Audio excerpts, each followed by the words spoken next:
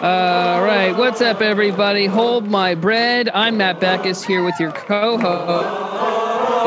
my co-host, Joel Wachowski. How are you doing, Joel? Hey, if you're listening to the show, I will be your co-host. Bring me over to that dinner party.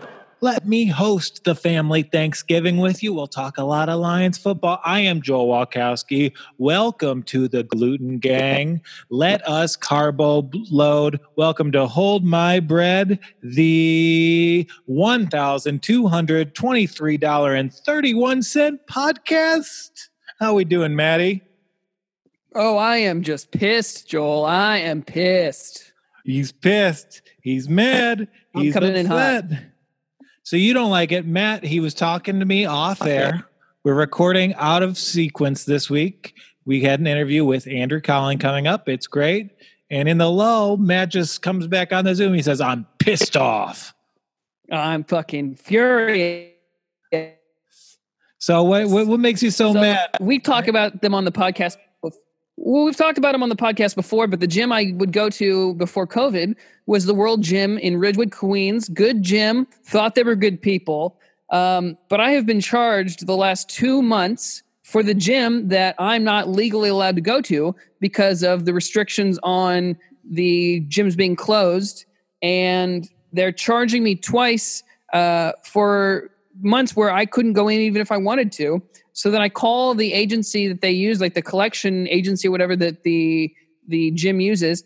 And even the lady on the phone is like, it says right here that they did charge you twice and that the only way to cancel is to go in and fill out paperwork at the gym in person. So not only are they fucking me, but it says that I will be continued to be charged and I can't cancel until I go in. I can't go in because they're closed. I'm fucking pissed. This should be illegal. You can't charge me for a service that you can't provide. Yeah. However, you say you talked to the collections lady. Who was the collections lady? It's like ABC, like gym. They do a bunch of collections for like Planet Fitness and stuff like that. But she said on their website, she was like looking at their website. She was like, I really apologize. I'm sorry, I can't help you. She was like, obviously you dispute this. We will back you up. I'm making a note that you called, blah, blah, blah. So the lady on the phone was very nice, very helpful. And I think World Gym of Ridgewood. No. World Gym of Ridgewood, formerly American Physique, is a family-owned business that made good. And as part of their corporate transition to become part of the World Gym family, they outsourced their billing operations to ABC Gym, which is based in Florida. Since the local branch isn't open for business, they really don't have any way to stop the billing cycles. And I have full confidence in that institution that they will make it right by you. I mean, what if they can't? But I don't understand. If ABC, the person I just called, ABC, whatever, if they can't help me, well, then whose fault? I mean, who's going to do it? The manager at World Gym. I think they'll be decent about it when they're back up and running again. And I know you're getting that fatty unemployment, so. What's $50 to support a business you love during these tough times? I fucking hope they go out of business. I hope they close. Fuck them. Because their first step during a pandemic wasn't to correct the billing cycle. I admit it's an oversight, but I've gotten refunds from them in the past, and they've always really worked hard to make good. Tag them in this podcast. Let them know how you feel.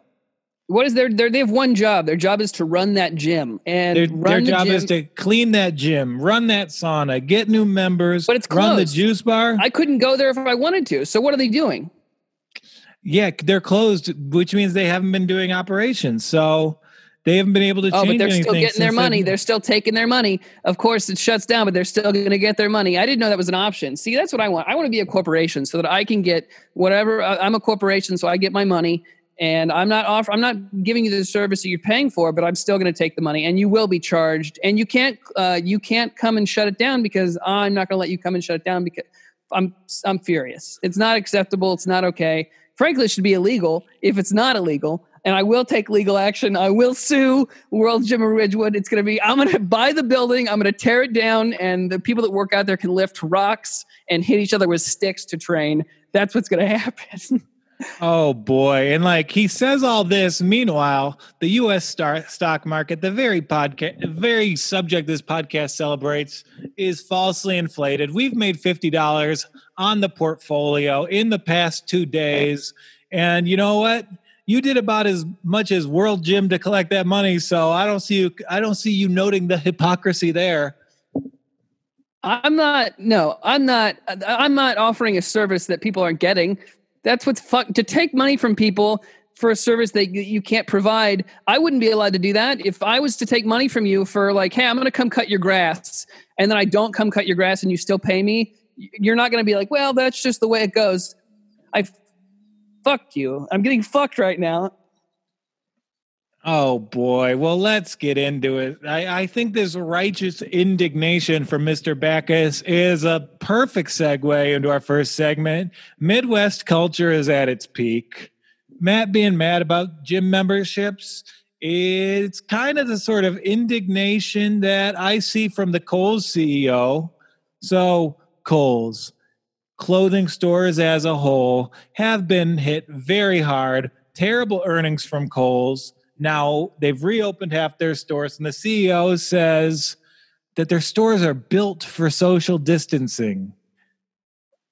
There's not a lot of space. I mean, there's tons of open space in Kohl's because the only people that are going there are moms, and they're going to a Kohl's. When was the last time you set foot in a Kohl's?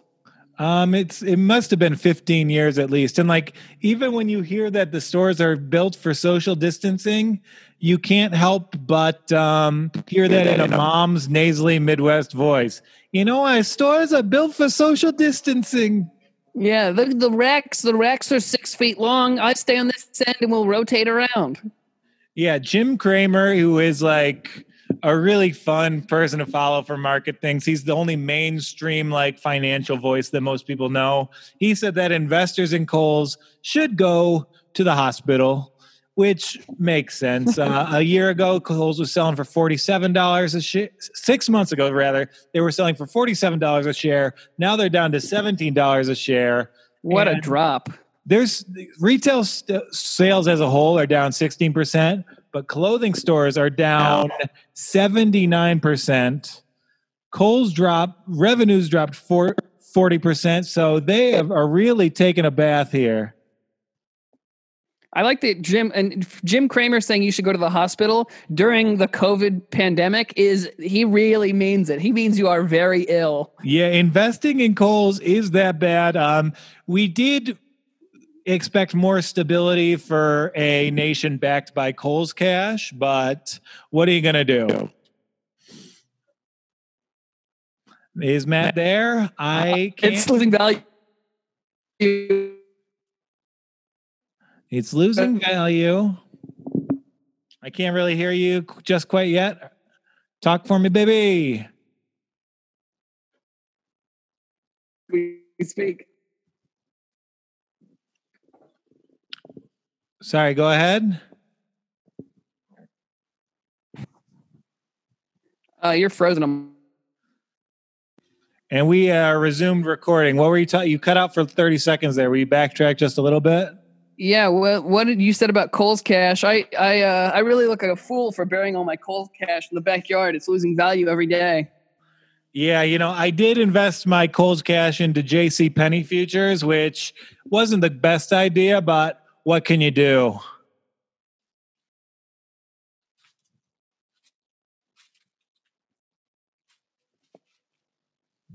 I mean, Kohl's cash really is like they're almost like the Bitcoin of the generation. Really, I mean, they had their own currency. Yeah, and I just think it's just like Bitcoin. It will be worth $100,000 in our lifetime. What's another establishment that has their own currency? What's it worth, and how does that translate into Chuck E. Cheese tokens? Yeah, I think it's Kohl's and then Chuck E. Cheese. They're the only sovereign corporations. Tilly, stop digging. Did you see? Speaking of Chuck E. Cheese, did you see that you can order Chuck E. Cheese? Obviously, no one's going there, so to make money, they changed their name on like Grubhub and DoorDash to Pasquale's Pizza. Did you see that? Pasquale is the musician. Brilliant. He's the band. Yeah, no one will ever get delivery from Chuck E. Cheese, but shouts to that Big Mouth CEO on making the pivot. Absolutely. I respect it, Try and be sneaky. I'll allow it. Yeah, and like Kohl's, they're trying to save their ass, and they're getting rid of 8 brands, including Jennifer Lopez's brand, Mud, in icon of my youth, and then probably most vexing to me, they're ditching Juicy Couture. Wow, that's a big name for them to lose. What am I in this life if I can't pursue a pink, juicy tracksuit? That's all I want. That's all I deserve. Kohl's, don't take that away from me. Yeah, Juicy. You're just going to have to counterfeit some Juicy, write Juicy on your ass the old-fashioned way. Well, I'll just have to show people the tattoo, Did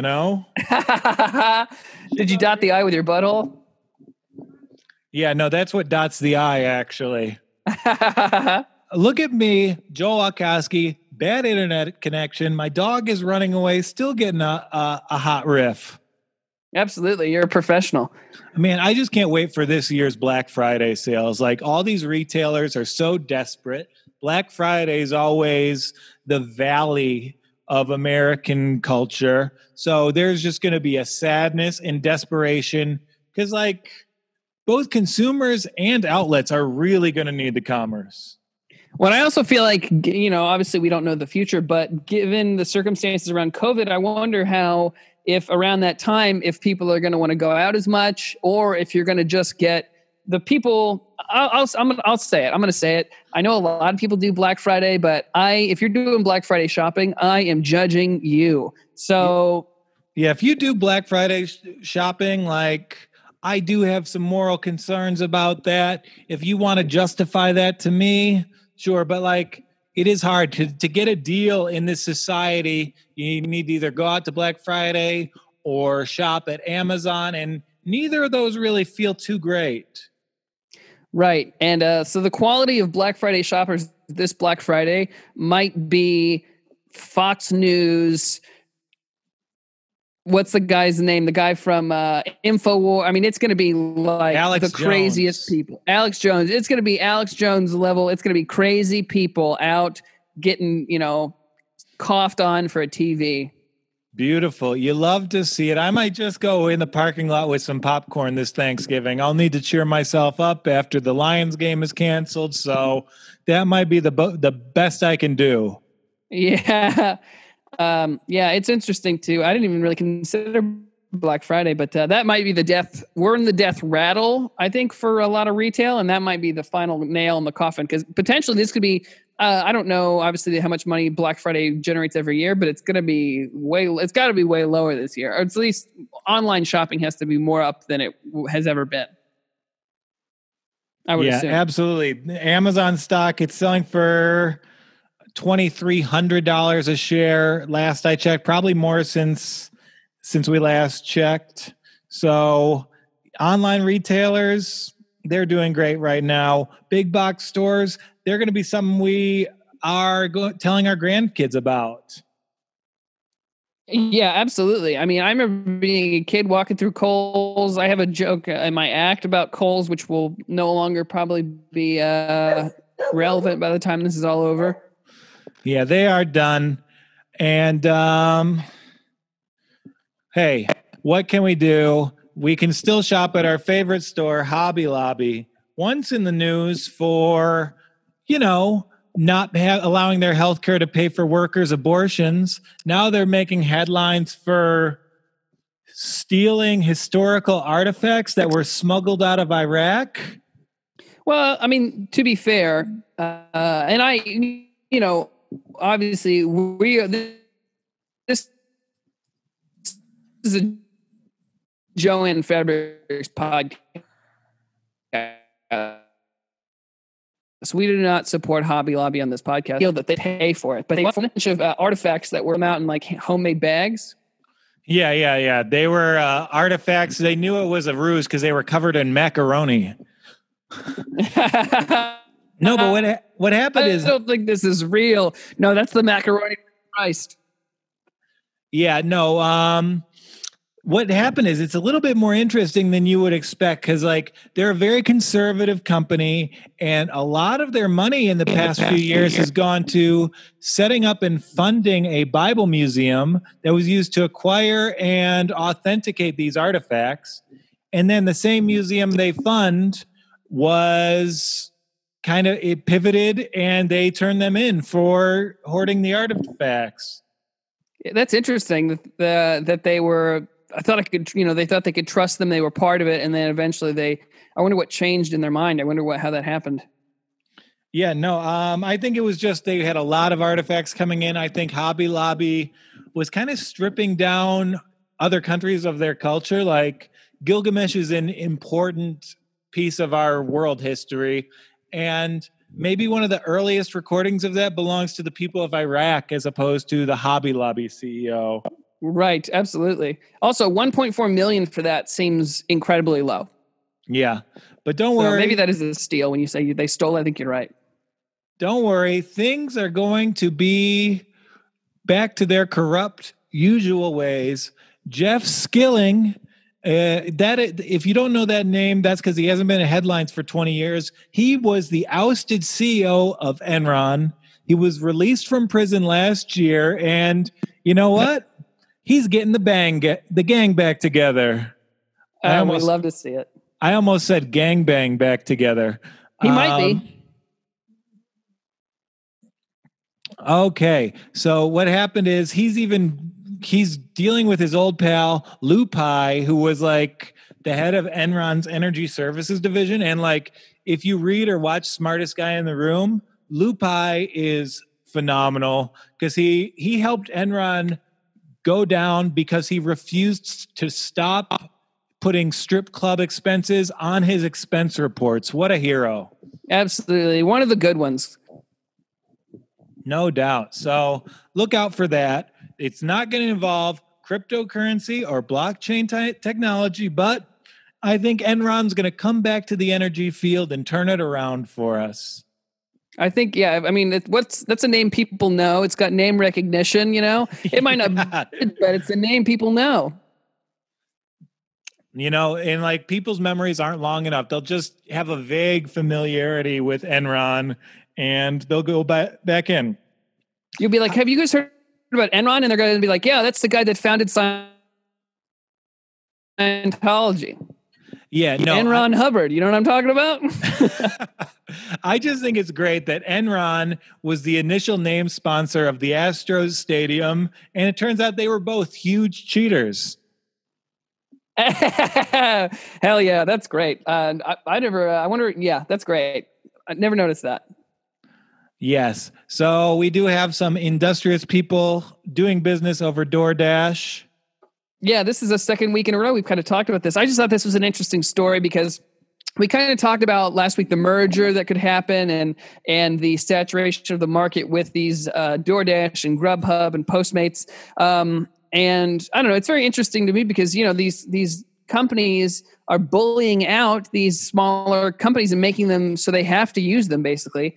So there's a guy that owns a chain of pizza places, and he found out, on this podcast, we love hacks. We love to cheat the system. He found that if he ordered a pizza from himself for $16, DoorDash would pay him, a pizza that he charged $24 was listed as $16 on the website. So he ordered a bunch of $24 pizzas, and then they just gave him $8 every time you order pizza. He's just ordering from himself. It's printing money. How many times did he pull off this scheme? Well, so the article I read, he ordered 10 pizzas at $16 each, and then they paid him $24 each. So obviously, like I said, $8 profit. So I think he was just kind of testing it to see how much he could get away with. So it started out with 10 pizzas, and then I don't know you could do this, but apparently they just ordered straight up pizza dough, and that netted them a profit of $75. So I don't know how that was possible, but I don't know how many times they did it, but I know they did it a lot, and they even debated. It was one of those things where they did it so often that they were debating on if this is illegal or if it was morally correct or not. And I think in the end, they decided it was fine, and they did it for quite a while, making a little bit of money. Because if you look at it, did you see it went viral a couple of weeks ago? There was a receipt from a month of transactions, and the company or the restaurant had made like $1,500 or something.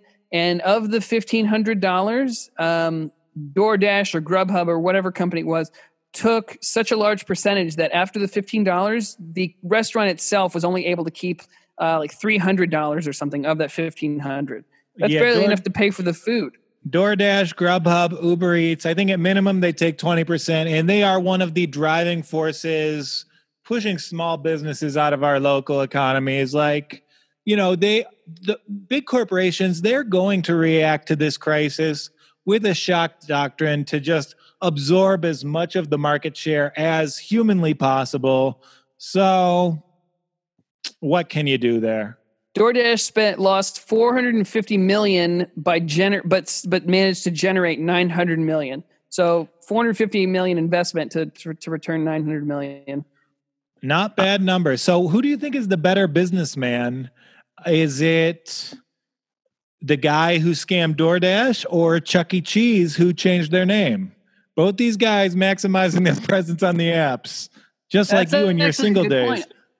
I don't know. I mean, I think if it shows anything, it just goes to show that people in the pizza business are not to be trifled with. I'm assuming Italians pizza. I don't want to be stereotypical, but Italians know how to hustle. Pasquale, the musician. I mean, that's something that you could see in a movie. I think. Absolutely, and I think next week we are going to do a deeper dive. I think we're going to talk about all the retail stores that have closed up shop. Maybe it'll be a big episode next week. Maybe it'll be a weekly segment, but everything's closing up shop. Goodbye, Pier 1. Sayonara beanbag chairs. That's right. No more wicker, no more candles, no more beanbag chairs. I thought it was interesting. All these stores are closing, so we're definitely going to do an in memoriam. Hopefully, like you said, I think that'll be good. But yeah, Pier 1 filed for bankruptcy, and they couldn't find anyone to acquire them, and no one would buy them. So they're closing all 540 stores, and they can't even open. I was making the joke last night when I found out about it, but they can't even open because of this Corona stuff to do the end of all these stores doing out of business sales. H.H. Gregg, I don't know if you're familiar with H.H. Gregg. They had a big going out of business sale. All these going out of business sales can't even happen because the stores aren't able to open. And you hate to see it, but let's loot Pier 1. It seems like a victimless crime at this point in time. And hey, if Pier 1 is closing, my heart goes out to every older sister in the 1990s.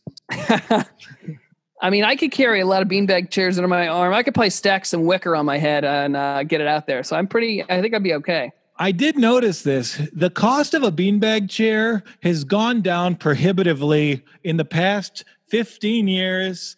In college, I bought a big beanbag, $350. These days, you can get a premium beanbag for $60 to $160. So there are advantages in this present marketplace. I haven't without a beanbag in forever. You got to get a beanbag. So I've renovated this house over in Sedona. I got to convince my fiance to get a beanbag chair. Yeah. Well, have you seen? Are you familiar with Love Sacks? Yeah, I got one. Not a sponsor, dangling. but there's a brand called. Those look cool. The only love sack I'm familiar with is dangling between my legs, brother. Hey, all right. So I think that is probably about what we have written. And we do have an interview with Andrew Collin. Andrew made a lot of money in the 2008 real estate crisis. And people in these schemes, they're vilified, but they're playing a game. Capitalism, it's not without its faults. And if you're a worker in the scheme of inequality, and you think about inequality at the whole of this country, it'd be difficult not to find something morally wrong with your job. I'm a props designer. I pour out clean drinking water and ship rare flowers across oceans and then throw them away too. I'm a real estate agent in New York City. At best, I enforce a fixed and predatory system. At worst, I turn a blind eye to racism. And I try and do good. And I try and when the opportunity comes, I'll do the right thing. Like I've rented places to criminals, but just by participating in the whole damn thing, we're doing a lot of wrong. And I think people who make money in these bubbles, they're painted as villains or evil, but in a lot of instances, they're playing the same game we are. Villains, no. Likeable people with some stories to tell. Let's find out. Let's talk to Andrew Collin. We're talking with Andrew Collin. My father-in-law, or close to it, is about to reboot the modem, so I'm sorry if I come out for a second. So we wanted to have you on because we all know you're a wonderful stand-up and storyteller. We've heard your stories about making money in the real estate bubble in the late 2000s, around 7, 8 in Florida. And our take is those people are vilified. Billy, they're just good time boys with some stories to tell. Is that the case in your situation? No, I think we should be vilified. We ruined everything. We all knew exactly what we were doing. No, I mean, you gotta understand, I was coming off like an overdose in New Orleans. I failed. Which is how most good careers start. Well, you start at the bottom, like Drake says, you know? And, you and Howlin' Wolf have the same origin story. So I moved back to Florida, and I don't know what the fuck. How old were you? I was 23 at the time, probably. I moved to LA after college to be a PA. I drove cross country. I wore a suit the first day as a PA. I didn't know what it was. And I was like, I just never looked into anything. I was just I had too much, like, I don't know what it was. I had anxiety, I had depression. And so like, I never took time into like figuring anything. I would just do things like kind of this, you know, like stand up and shit. Like I probably shouldn't have done this. Now, you know, it's over now. So it's over, but you won for a minute. You got to the mountaintop. Then the CDC decided that the mountain could no longer exist in our society. So you did it. You went out on top, brother. So I started on the bottom. I ended on top. Yeah. So okay, so you're a drifting kid. You're out of New Orleans. You're in LA. You're working for what? $150 a day max as a PA. Dude, I drove to LA. I worked one weekend, and I thought I had like a full-time job. It was one weekend job on a Waffle House commercial with Joel McHale, and I was like, well, you know. And then they're like, you got to find the next job. I was like, what? That's not just given to me, you know? Everything was given to me my whole life. So then I ended up going back to Florida after I went to New Orleans, and I did cocaine with a stripper that my buddy was dating while overlooking Lake Pontchartrain. And we weren't trying to fuck. We were just talking about life, you know? And like, I was like, really like, yeah, that's a great point about astrology or whatever. You know what I mean? Like I didn't know what this, I was like, I should have asked her to see her tits, but she was just like, you know, let's talk about Socrates or something.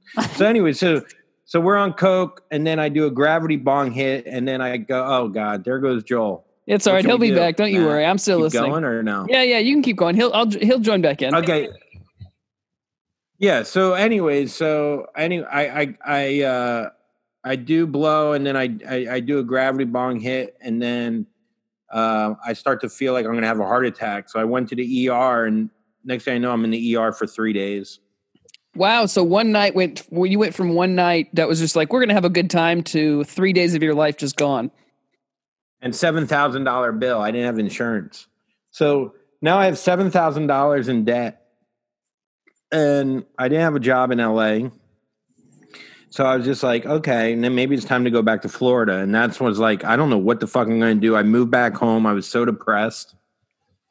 And, you know, a lot of my family worked in real estate. And so my mom was like, and real estate just started to boom, you know, in Florida. Right. This was like 2004 or 5. And so I was like, I'll get my real estate license and just try to sell houses. How hard was that to do? For me at the time, well, there wasn't much going on. I kind of moved back. My town where I live is very slow. So there was no and I was kind of done partying at that point where I could kind of focus a little bit. Right. But I failed the test the first time. You have to take the class test, and then I passed it the second time. So it took me 2 times. And then I put my license up and I was trying to sell homes, and I didn't know how to sell a house. Like, people would be like, so what's the, monthly taxes and square foot? I just wouldn't look into anything. So, I was doing horribly at that. And then my buddy was like, hey, we should sell land to these home builders. And I was like, what? He's like, people with money. I could find land. Let's team up. And so my buddy Rusty, I went up to Vero Beach, and then we were like, okay, we'll sell land. And that's how. So what you can do is you can sell land where it's like an underlying land use of so you could build let's say 2 houses per an acre. Mm-hmm. So you sell it based on per an acre. So it's $60,000 a lot or whatever. So then you break it down. So then we put together this parcel, me and Rusty, of 60 acres. I mean, Rusty pretty much did it, of 5 different parcels. And we sold it. We actually had it under contract with these random guys. And one of the guys got cancer and so they let the property go. But I looked at the pro forma and I saw that they were going to make millions of dollars. So I was like, my uncle was in real estate in Chicago. And I was like, well, this is like a home run. I just fucking sell it to him. Right. And so he bought it. And, next thing I know, I went from having $500 and $8,000 in debt to having $270,000. Wow. Oh, man. That just made my hair stand up on the back of my neck. Because I knew this. I've heard you kind of talk about this before, but to hear it directly from you is wild. Well, so what I don't understand is you guys sold the land, but who owned the land? You didn't own the land, right? So were you selling it on behalf of someone and you took part of the profit? Yeah, exactly. So you get a percentage. So it could be that's agreed upon on the seller and the buyer. But, typically if you're on both sides of the deal, you could get up to 6% a lot of times. But a lot of times if you're the seller, you could approach them and be like, look, I have the buyer and the seller. I'll take a percent off and sell it for 5%. Okay. Now, usually if you're just representing the buyer, you'll get you'll just split it with the seller and the buyer agent. So we made 5% on $7.8 million. That was going to be my next question is, so the fact that you made all that money, the person that actually owned the land, they were set. This is the funny thing. So the people that owned the land, it used to be an old orange grove. Mm-hmm. And the grove wasn't even in working order anymore. So it was just sitting there. So that's why they probably bought it. I don't even know what they fucking bought it for, but for fucking pennies, dude. You know what I mean? Right. And because of the times, they were probably wait, what? You want to spend what? You fucking idiot. You know what I mean? Right. There was a house on the property that we bought just so we could have a full square. And this house, I'm not kidding you, the guy probably bought it for $30,000. We bought it for $600,000. Oh my God. That's so So we're not really villains, we made people's dreams happen, And so we had that under contract. Next thing you know, I'm fucking rich. At least in my eyes. I know it was the most amount of money that I thought I'd ever see. Right. And I spent it it was I didn't deserve it. Does that make sense? I was just you felt guilty for having it? In a way, I was just what did I do to get fucking this much money? It's so interesting though, because so many people that would happen to them and they would be like, I deserve this. Finally it happened. This is what I deserve. It's so interesting to hear you say that. Yeah, I don't know. Probably at the time, I wasn't I definitely had an ego a little bit because I now have money and I could do what I want. Uh-huh. But I wasn't I worked my fucking. I always had an idea that I got paid a lot of money for. But here's the thing: when you work in real estate and you're an agent, a lot of people talk shit about that, but you're not guaranteed a dollar. So you could go a year without doing one deal. So that's kind of the risk you're taking. So I made all that money. I ended up, I bought my own apartment. I did a lot of smart things. I thought I did buy a Tundra truck and put big ass rims on it. And then a month later, I traded it in for Mercedes AMG for a used one that had like 400 horsepower. And I remember my buddy, he owned a car dealership, and he's like, yeah, I could sell this to you, but you're going to need to give me $7,000 on top. And so I go, all right. I literally drive my truck to the bank. I go, hey, I need $7,000 in cash. I take out $7,000. I put it in a brown bag and I throw it at him when I get back. And it was honestly better than any feeling I've ever had in my life. Like, to just be like, give me the keys, bitch. I just threw $7,000. It's all there. You don't have to count it. I can only say I'm being censored over here. Every time I start recording, they find an excuse to reboot the modem. I think Big Brother's got to be paying off the Garcia family to take me down. What I miss is Andrew rich and corrupt yet? He's rich. He's not corrupt, but he did just pay for a car with almost straight cash. Is there another way to buy a car? What is financing? That's how you want to do it. What was the car?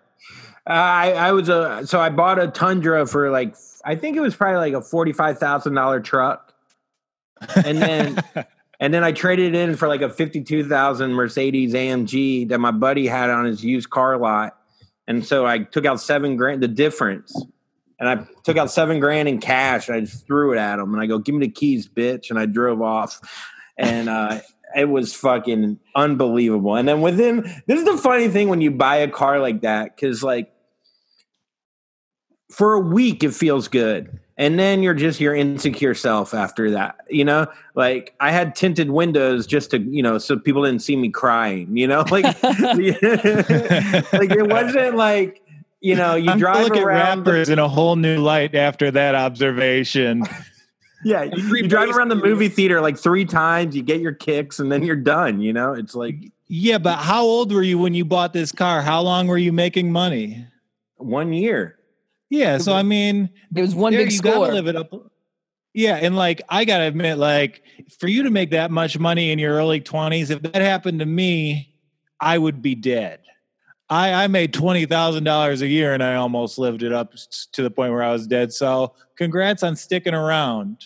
Yeah. I mean, look, I think you can die with, I think there's like, if you have $5 to your name or $1 million, it's kind of like you're going to do the same crazy shit. Just like the difference is one guy's going to do meth and the other guy's going to get really good, like fucking heroin or something. I don't know. You know what I mean? Like, right. Like you're going to have the same mentality of like, who gives a fuck anymore? But the money you made, did it come from commissions or? It came from commission. I made $270,000 on the first deal. And, and I told Matt about it when you were, you know, busy jerking off your dad. Yep. To get the modem back. That's our code word. Yeah. That's your code word for blowing them? Yeah. The modem's about to go down, if you know what I mean. If I say modem, I'm going to get him.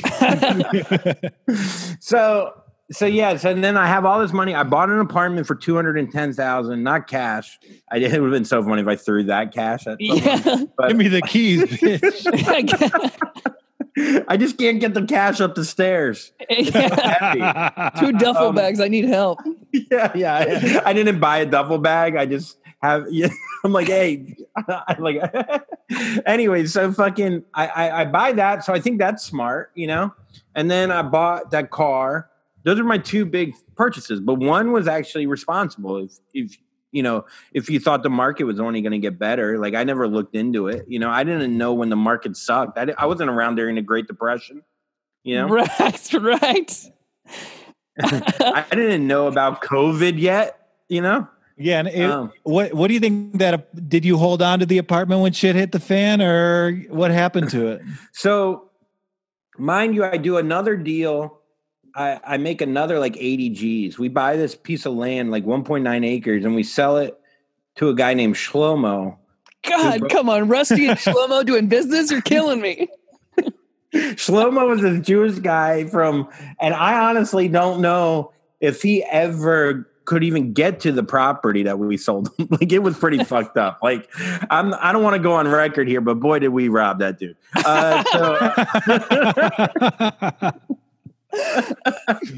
And so all your coworkers, were they balling out like you, or? Here's the thing. They weren't like we just fucking killed it with this one deal. And like, next thing you know, like we were a big cocky. We were like Florida cocky. Like my buddy Rusty, he was fucking living it up. We were getting bottle service, like he would take out cash and just throw it into the crowd, not even at a strip club, like at a regular, like, Ruby Tuesdays, That's a great move to make when you're making like $110,000. Like you're just upper middle class. Exactly. That's the best part about all this is that we weren't that rich. Like, but in our eyes, like we also, this is the thing though, we had so many other deals lined up. Like, I'm not bullshitting you. Like, we had this deal, we were going back and forth.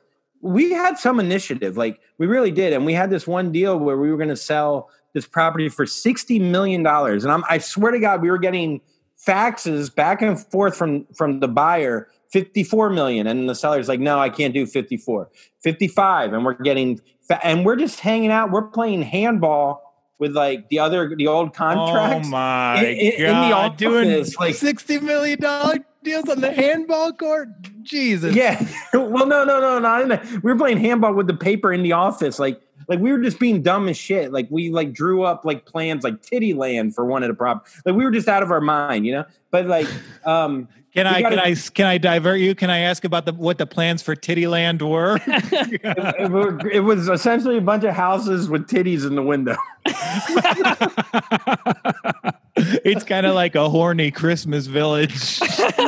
Here's the thing. I drew it and I put it on our wall in our office. Like, I was like, yeah, bitch. That was like my way of like throwing the keys like Ben Affleck in Boiler Room, Welcome to Titty Land, bitch. Yeah, well, I love Andrew because I could be like, were there blueprints for Titty Land? He's like, yes, emphatically, in fact. Yeah.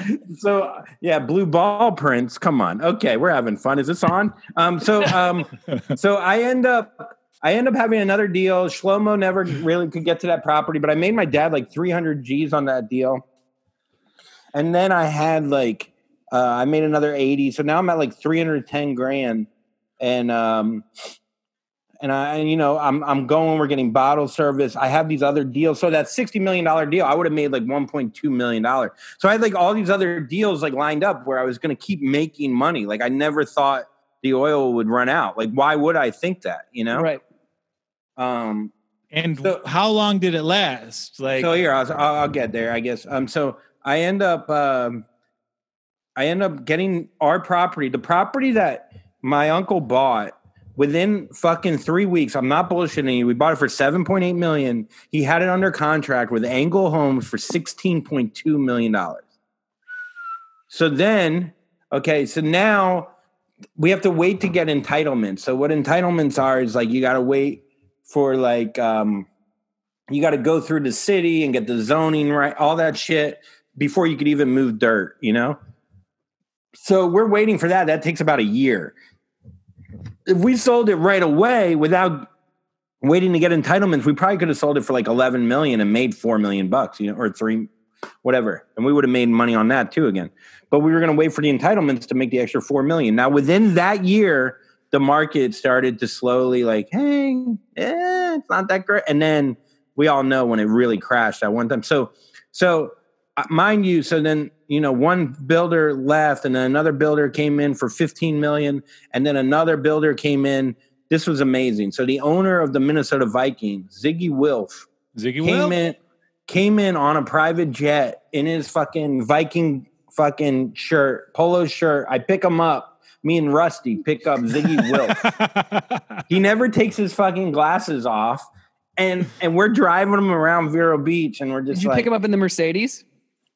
I don't even remember. I might have already lost that at that point. No. I think probably in Rusty's Excursion or whatever. Yeah, he bought an Excursion that was literally bigger than a fucking long bus, not even a short bus. Like, and I just like out of context, the thought process is, I'm picking up a billionaire. I better borrow Rusty's car. Just a beautiful Florida sentence right there. Well, the best part is Rusty at the time might not have been able to drive because he got a DUI. And this is a great story. This is a side story. So we would play this game called You Got Left, where we would just leave our friends at the bar if we were far away. And Rusty left me at the bar, so I found this guy to drive me home in an old Oldsmobile. And he goes, "Hey, can you drive my car?"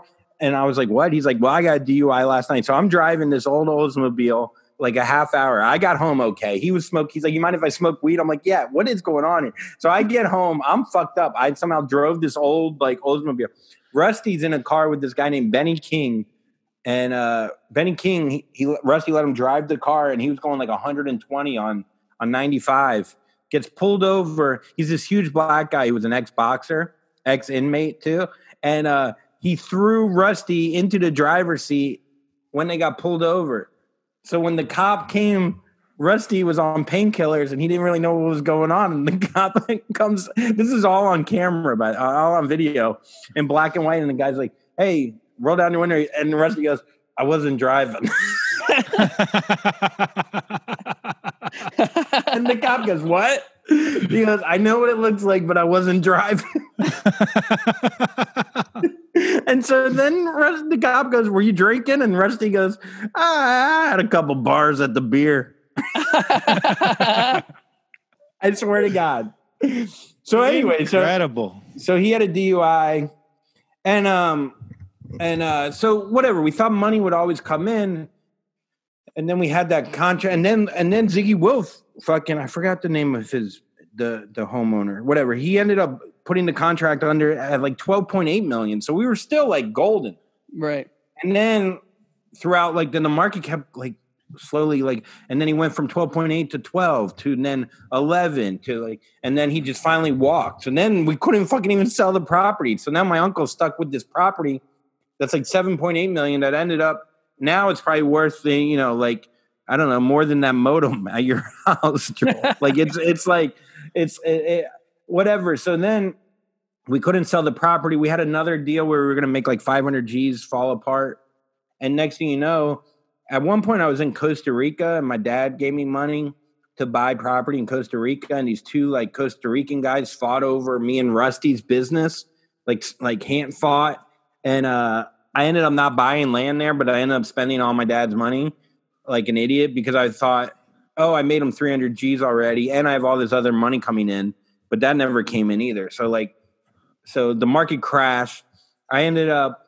And the market crashed while you were in Costa Rica, or? I don't know if it was probably after Costa Rica, but like, I can't remember the exact time frame, but like I ended up losing my Mercedes, then losing my car, and then my house, I ended up renting it, and I stopped paying the mortgage on it.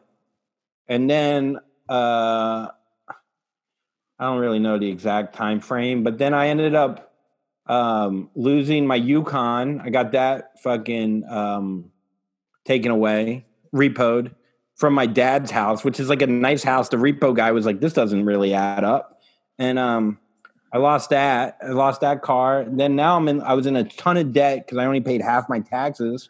And I just want to say, just if we transcribe this, we have the lyrics to an amazing country song right now. yeah.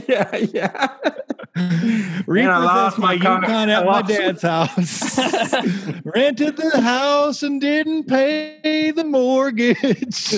Yeah, I think that's all in E minor. And yeah, I was very sad, man. I lost everything. And then I was like, maybe I should write a screenplay. and it became The Big Short, folks. Yeah. No, it ended up like I sent that to a producer and he's like, "What do you want me to do with it?" It was like there were so many like spelling mistakes. Like I think the title was spelled wrong. My own name, you know, it was horrendous. But I thought I would just, you know, because I made all that money so quick, I was like, well, I'll do something else and make a ton of money real quick. So you just went into other schemes. So you're just like, a lot of other schemes. Cool. Any colorful other schemes that you want to share with us? I had one. I started a website called youhot.com. Yes, which was a mixture of like Hot or Not and YouTube. Which ended up being pretty much Instagram, if we got to be honest. Like, I wasn't way off to think people would just post hot videos and get ranked, you know? Yeah, you're not. That's not at all unreasonable. So, and it ended up just being a really shitty YouTube, like really shitty. But then some guy bought it because it's a good name, You Hot, and he made it a porn site the next day, and everyone thought I like went porn, and everyone and all my family was like, finally you're doing what we think you should. Like, no one was like angry, like everyone was like proud of me. And I was finally, like, no, your empire. But I actually made a couple bucks selling the domain name. That's amazing. Yeah. You're like a good. You're like a good businessman. Yeah, until it's horrible. Right now I'm literally like, look at this, guys. This is my brother's house. I'm in the pool house. My older brother has made every right business decision on earth. Like, the guy is worth so much money, and he's done everything right while I was doing everything wrong. So it's like, but who's more fun to talk to at a party? He is. Really? No. He's done everything right. He has this nice house, but the best thing about that house is that you sometimes stay in it. You know what? That's a great way to look at it. I mean, I don't even know if he knows I'm here. So how did last time you stayed at your relative's nice house, they repossessed your Yukon, so I would look out there. I know. He has literally 5 cars in the driveway, and he's fine. Wait, so was he in real estate, or, I mean, you don't have to get into details, but how did he become, what business was he in? He's a comedian. Oh my God. Is your brother Jerry Seinfeld? No, he happened to have shown his dick a few times. Have you heard of Gallagher? Yeah, he hits his dick with a hammer. Is it Gallagher or Gallagher 2? Gallagher 3, actually. He actually made Galaga the video game. So my brother did finance. He did like real finance, like not like selling land on the back of a napkin contract kind of thing. He worked at JP Morgan. Like, he is self-made to the point where, like, he was selling suits at Bloomingdale's in college in West Palm, and he sold suits to this guy that worked at JP Morgan. He got the guy's card through that. Then he worked as an internship in Palm Beach. Then he got a real job in investment banking where you work like 100 hours a week. He did that for 3 years. Then he started his own equity fund. Or no, he went to a private equity fund. Then he started his own, and then by 30, he was like balling. Yeah. And every real estate deal he's done, he's made like 5 times as much. Like, it's just like, yeah. And for literally a minute and a half when I made that $270,000, I was like, we're so alike, yeah. I am also very wealthy. Yeah. Like, you and me are the same. Yeah. He should write a screenplay. Have you seen There Will Be Blood? I'm like that brother that like lied about being his brother, Oh my God, yes. And then he kills him? Yeah, then he kills him. So anyways, long story short, I lost the apartment. I short sold the apartment for like $60,000. They gave me $1,800, and I was like happy to have that, even though I had like $40,000 into the apartment. And oh wow, so it was a hard fall. How long did it take you to kind of bounce back from that? Like, it must shock the system. It took a long time. Like, it honestly, like, I think until I started, I know stand up was so funny to get into because you don't realize how hard it is to make money in this when you start, because if you did, there's no way you would do it unless you were literally retarded. Luckily, we have that in common, so we've been able to stick around a few years. Yeah, I know. But yeah, like, until like I started to really work on my mental health and shit, like, it definitely was really deep in there. And then like I wasn't really like working on my taxes and stuff, and like, yeah. Are you allowed to talk about this? We've talked about this privately, but you feel free to get into it if you'd like. No. Like, I finally like had an accountant and like dealt with it, and so like dealing with it like allowed it to be like real instead of like this like narrative in my head that was like, like up. I didn't know that you could do payment plans. I didn't know you could do it. You know what I mean? Like, I just was like, I'm never going to be able to pay this huge amount. Like the number was so high, it was just like, well, what am I going to, And yeah, right. Like, you see a number like that, and it's just you can't even be comprehend. You can't comprehend. But there's nothing really teaching young people about the machinations of debt. Like I was in the same situation as Andrew. I went to college. I had like 70 grand in debt, and rather than like figure out the debt or do anything, I just didn't pay any of it for 10 years. I didn't take a phone call. I just went straight to voicemail. And you know what? Once I started, it wasn't that bad at all.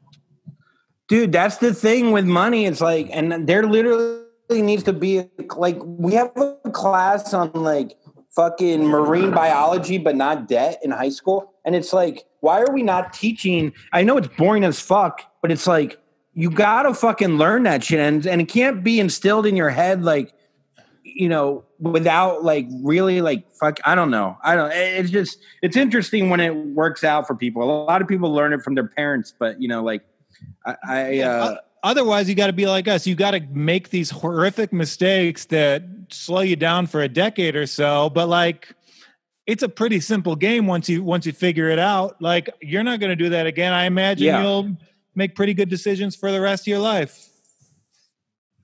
I'm trying. I instead of buying a car though, I'll buy like 2 fancy sushi rolls. I'll still spend money kind of dumb, but not like. Never like that again, because you know what? The one thing I did learn is that whatever they say, money can't buy happiness. The freedom is nice, but I really wasn't much happier when I was driving around in a Mercedes with 400 maybe 480 horsepower would have been better. But you know what I mean? Like, he corrects the horsepower. Come on. Well, it's like Nick Griffin has a joke where he said people say money can't buy you happiness. It's like, I believe that, but at least you can be sad in a nice apartment. I bet it feels good to cry in a Mercedes instead of crying in a Honda. Not when you still have payments on the Mercedes and you don't have any money left. Yeah, it's nice to like cry in a Honda because the tears won't affect the resale value. That asset stays if anything, stable. it will go up. Yeah, it will go up in value. And so then I got into stand up, and like I was a dog walker, and I wasn't relying on anyone else to like. I wasn't relying on my uncle or my brother or my dad, like no one, and I was just doing it. I was paying my rent myself and shit. And honestly, it made me way stronger of a person, Yeah, and like you came back around, you owned every like mistake you made, and you turned them into these really like well-woven stories. So like you got your money's worth. Ultimately, you launched an entire career off the back of making this shit sound likable and entertaining. So not a total loss. Yeah, not a total loss. And, we were joking before that, like I was like, the last year I was making like real money being a comedian. And it was like, there was no better feeling on earth because I made money, I thought, like off of, and even when you make money as a comedian, you still feel a little guilty for some reason. I think I always will, but like, I was like, oh, I deserve this fucking check. You know what I mean? As opposed to like, and so that kind of like, you can't learn that without going through some shit to like really appreciate, when it happens, Yeah. Now, if you ever turn bitter, I hope that doesn't happen for you, but you can sit at the bar and have an excuse. Every time I was successful, literally a global catastrophe hit. So you got some decent excuses there, man. That is a good point, dude. If I ever make money again, we're definitely all going to get nuked. It's like, there's no way. Like, what's even the point of getting successful? I'm just going to get taken down by goddamn diseases and bankers. Yeah, if you ever make 6 figures, let me know. I'll pull everything out of the market, and then we can split the profits there. Well, it's so true. But yeah, I don't know. So I think pretty much. Yeah, go ahead. No, it's okay. So have you given, like you said, you were starting to make real money doing comedy. Have you invested any of that, or have you thought about doing any of that, or are you just kind of taking it while you have it, or, other than sushi? So I bought another Mercedes, and I'm living in it. and there's no gas or engine, but I sold the engine. So it's just a landlocked. No, what I've done is I saved considerably way better, like at least I'm trying to. I mean, if everything was still going as the plan, I would have been able to pay off my own shit, you know what I mean, without any help from anyone. Right. But because of COVID, so I'm not investing. The market scares me just because, like, I was addicted to gambling for a while, like blackjack, and that was a whole nother like fucking up and down thing that I could get into. But I just don't think like I should be investing in like stocks because unless I really dive into it. But even if I dive into it, I'm not like dividends and shit. Like that just scares me, Like I don't know what. And nothing you can do in the market will really beat the option of just giving the money to your brother and having him do it.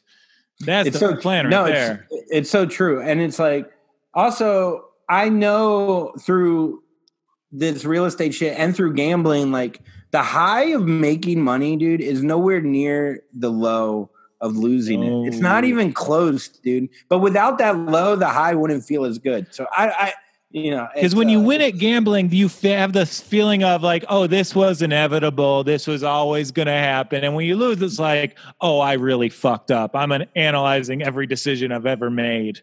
Yeah. Yeah. So, I mean, with stocks and stuff, like, I don't know. I mean, I feel like I wouldn't have looked to invest until I started making like more money, but who knows? Maybe it will come back around. The one thing I have done because of Corona is like I finally like monetized my podcast and yeah. And what is huge. That podcast? In case we have any listeners right here, it's called Puddles with Andrew Collin, and I just had on like Tom Segura, and I've had on like Nate Bargatze recently, and like Nikki's on it all the time.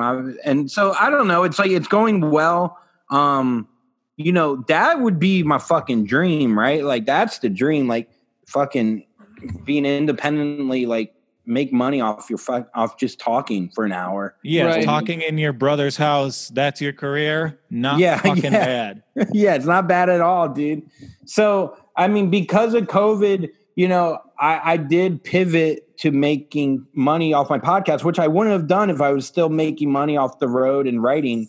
I really wouldn't have. I would have just like, but now it's like, holy shit, I could be independent from Nikki, from any other like I could only just depend on myself, really. Right. And just being in this field, as soon as this shit like hit the fan, there was just like a mental equation, like how do I make money off what I'm doing anyway immediately? So I'm glad you did that. Seems like you're in a great position. Yeah, I mean, it's getting there. I mean, there's a number that I want to get to, and I'm probably like 20% there, where like I could really feel like I could like, I don't know if I even want to live in New York City if I could make that much money, to be honest. Like, I don't know if, I don't know where I would live, but, that's a whole nother conversation. But, and who knows when New York City will be a place to live. So crazy, man. Fucking nuts. But yeah, like so that's been good. And, so I'm working when at that right now, and it feels good because it's literally like what you do forget when we do these things is like, oh no, we put 10 years into that. We deserve every dollar we fucking earn, So, right. It's like when people like get these big paychecks and like athletes get these big paychecks, people are like, I can't believe they're making so much. It's kind of cliche, but it's like kind of, you just said it basically. It's like nobody sees the 10 years it took to get to that one big paycheck. Yeah, dude. Fucking. Also, there's no guarantee, like an NFL, like whatever. It depends what sport you want to talk about, but like the average career in the NFL is like 2 years. Right. You know what I mean? So it's like you're talking about like Tom Brady or like the top. I do think there's too big of a of a money like going to there is literally the like 1% of like professional sports where they make way too much compared to like the lowest guy, I think. Yeah, but that's just the scale of the economy as a whole. The 1% across the board makes the best of it. And then if Tom Brady, he knows, oh, I'm the 1% of this, I deserve that share of it. And like, honestly, if you were to look at the money, like these athletes like LeBron, Kobe, they generate for their leagues, they're worth more than what they receive. Yeah, no, it's true. So, maybe just the lower guy should get paid more. I don't care about the higher guy getting a lot, but just give the lower guy even more, Make that happen across the board. Well, you've been a great guest. Thank you for coming on and talking to us. I think it's time to wrap up. But you want to give Puddles a hard plug here? Yeah, check out Puddles with Andrew Collin. It's my podcast. I have a Patreon now. As you can tell, don't focus on the fact that I'm in a pool house of a multi-million-dollar estate. Focus more on the fact that I'm in horrible debt, and without my brother's help, I'd be sleeping on the street. So think about that when you approach my Patreon.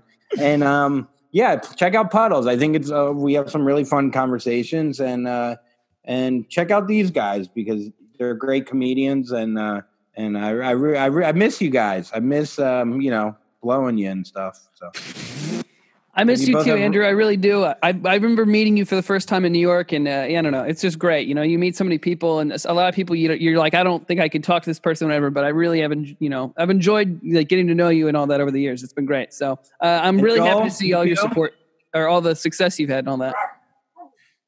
Yeah, well, it has gone nowhere, Matt. So.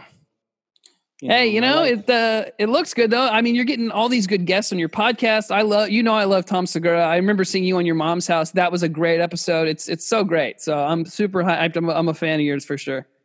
Thanks, brother. Yeah, you have an ability to make life fun and to be a kind of Pied Piper personality. There's a lot of value in that. So keep doing your thing. I love talking to you, and it was great to hear a little bit more of your story.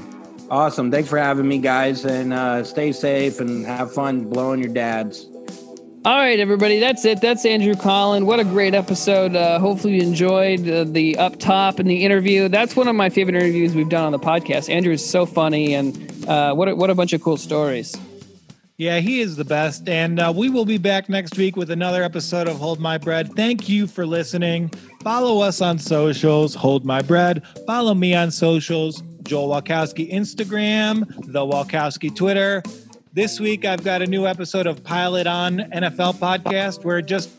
We're having an emotional talk with Chris Calogero about the New York Jets. And I had a really fun episode of In Action come out Monday with Diego Lopez and Justin Schlegel. So go to the Props Network and check that out. Check that stuff out. Make sure to support the podcast. Support Andrew's podcast, Puddles. He's really funny. He's doing really well, so that's great.